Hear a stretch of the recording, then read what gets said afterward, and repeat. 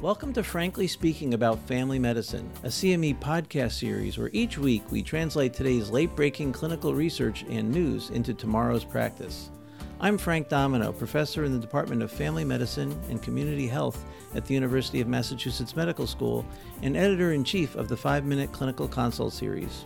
Be sure to visit primed.com/podcast after the discussion for more information about today's article and to claim CME CE credit.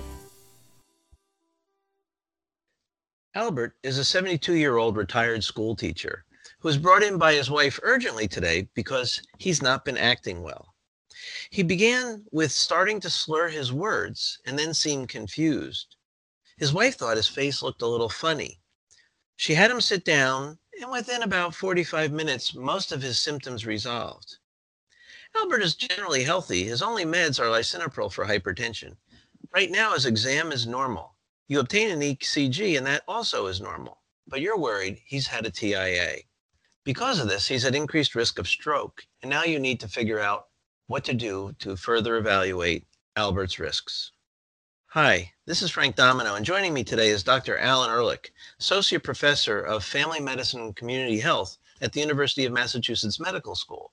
Dr. Ehrlich is also the executive editor of Dynamed. Good morning, Alan. Good morning, Frank. So Albert's scenario is not terribly uncommon. We see this more and more, especially as the population ages. How big of a risk is stroke following a TIA? Well, the risk of stroke after a TIA is especially increased in the first week. The reported rates vary based on population studied. Do they have underlying atherosclerotic disease, or do they have atrial fibrillation, or things like that? But rates have been reported in the past of 4 to 10% in the first week. And then if you look out at about 3 months, it rises to about 8 to 12%. More recent literature shows that the current rates are lower, and that's in part because we're better at treating the underlying conditions, such as carotid artery disease.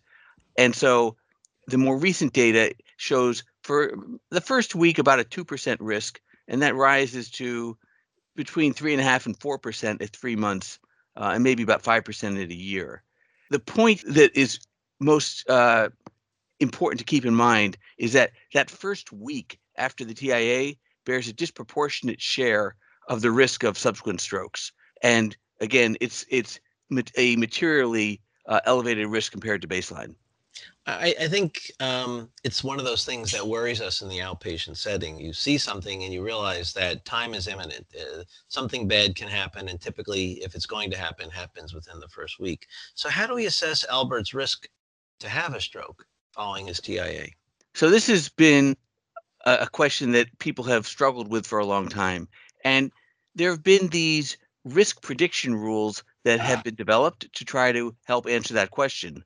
Probably the best well-known one is the ABCD2 score, or the 2 is often as a superscript, like it's D squared. And this is a score that's calculated by 5 different factors. And not surprisingly, they start with A, B, C, and 2 start with D. You get 1 point for age. You get 1 point if the blood pressure is elevated, either systolic pressure over 140 or diastolic over 90. You get points for clinical features, that's the C, 2 points if there's unilateral weakness, and 1 point for speech disturbance. And then they look at duration, 2 points if it's more than 60 minutes, and 1 point for 10 to 59 minutes, and 0 points if it's less than 10 minutes. And then you get 1 point for diabetes. And you add these up, your score ranges from 0 to 7.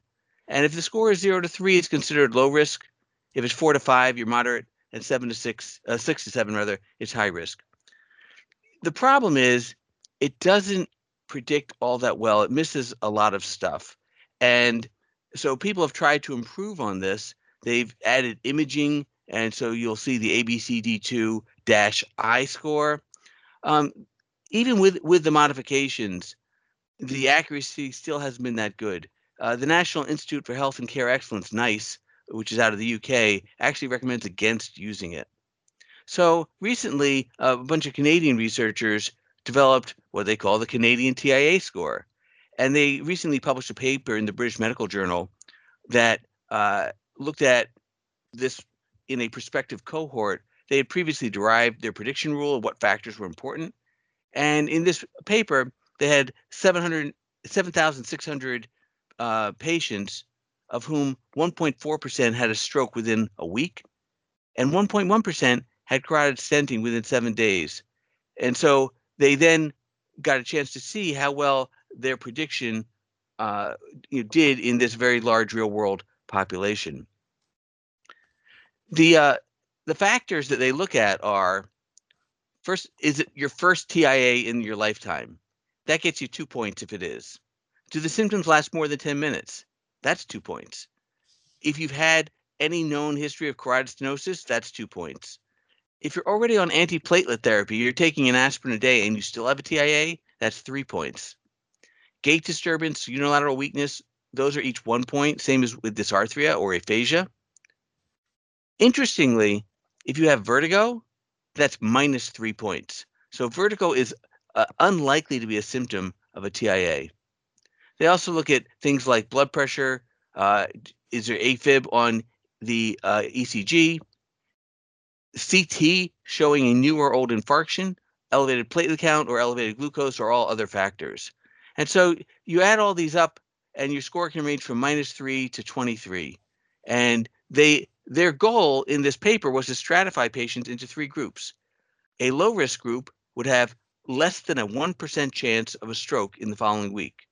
They combined either stroke or carotid stenting. The reason for doing this is to say, who are the people you need to intervene with most urgently? And if your chance is less than 1% of one of these events happening, you're considered a low risk. Average risk was 1 to 5%. And if you have over a 5% chance of having a stroke or needing stenting in the next week, you'd be considered very high risk. So this is what they looked at, and they were able to stratify the population with about 16% of the people being evaluated were classified as low risk, and about 12% were considered high risk, and everyone else was classified as intermediate risk. So they felt that this was a valid way of classifying patients. They also compared it to both the ABCD2 and the ABCD2 I-score, and felt or showed that it was better at classifying patients for risk of stroke than either of these other scoring systems. Okay, so it sounds like they've done a nice job trying to establish a new diagnostic tool and compared it to the current standards of care. What management strategies would be appropriate based upon the different risk categories? So again, assuming that you have less than a 1% risk, they would recommend you just get a CT scan, which of course is needed for their score, and then have routine follow-up for the patients. These are low-risk patients. There's less than 1% risk of something bad happening. For people who are at high risk, they recommend getting a neurology consultation in the emergency department right away. And then for everyone else, what is needed is CT angiography and a rapid follow-up. The basic workup for the stroke, looking at the carotids, things like that. This should be happening on an urgent basis for people who are at medium risk. And this is roughly how the management of these risk categories is roughly how I think patients are managed right now. But the difficulty we have now is we have a harder time really feeling confident of people who are low risk. And so I think more and more people get treated as either medium or high risk. I think you're absolutely right. I think we tend to err on the side of being super aggressive urgently. What about Al? Should we be, in addition to getting a CT, do we need to start him on aspirin or do we need to do anything else? Well, I think, there's good data that came out, I think a year or two ago, showing that after TIA, dual antiplatelet therapy, especially in the first week, it can be quite effective. So I would be putting him on aspirin and clopidogrel. But I think he needs further evaluation than the information that we have. He certainly needs to have some blood tests done, check his platelet count, again, check blood sugar, and then he needs to have the CT scan. And then based on that, I think he's probably going to be at least moderate risk. You get 2 points for having the first TIA, which would be the case in him. He gets 1 point for the dysarthria. So that's 3 points right there. And 3 points was their cutoff for the low risk. So I think that there's a good chance he's going to need additional evaluation, and that would be what I would suggest. He needs to be having blood tests and CT scan. If he's in your office, that would be the next step. I think you're right. I think I would agree with putting him on dual platelets right off the bat, and counsel both him and his wife on what to do should they have any further symptoms change. We know that it's challenging to get some studies rapidly, but in this case, when you describe it as a TIA, hopefully your institutions will be more willing to let you get carotid ultrasounds fairly quickly and a CT angiography. Alan, pretty cool. It's nice to have something that's even more valid than what we currently use when we assess TIA. And as the population ages, this is going to be a recurring theme in our practice. So it's great to have this review. Yeah, the one thing they talk in the paper about the need to probably develop a app for the phones so people can just plug in the numbers, or some of the MedCalc calculators that are out there will probably add it in the near future. So in the meantime, if you print out the paper, you can just keep it handy for reference. But I expect to see it part of standard medical calculators before too long. Alan, thanks again. Thanks, Frank. Practice pointer. The period of greatest risk for stroke following a TIA is in the first week. Join us next time when we talk about how to identify peripheral neuropathy in our patients with diabetes. Thank you for listening to Frankly Speaking About Family Medicine, brought to you by Pri-Med. To claim credit and receive additional information about the article referenced in today's episode, visit primed.com/podcast, and see you next week.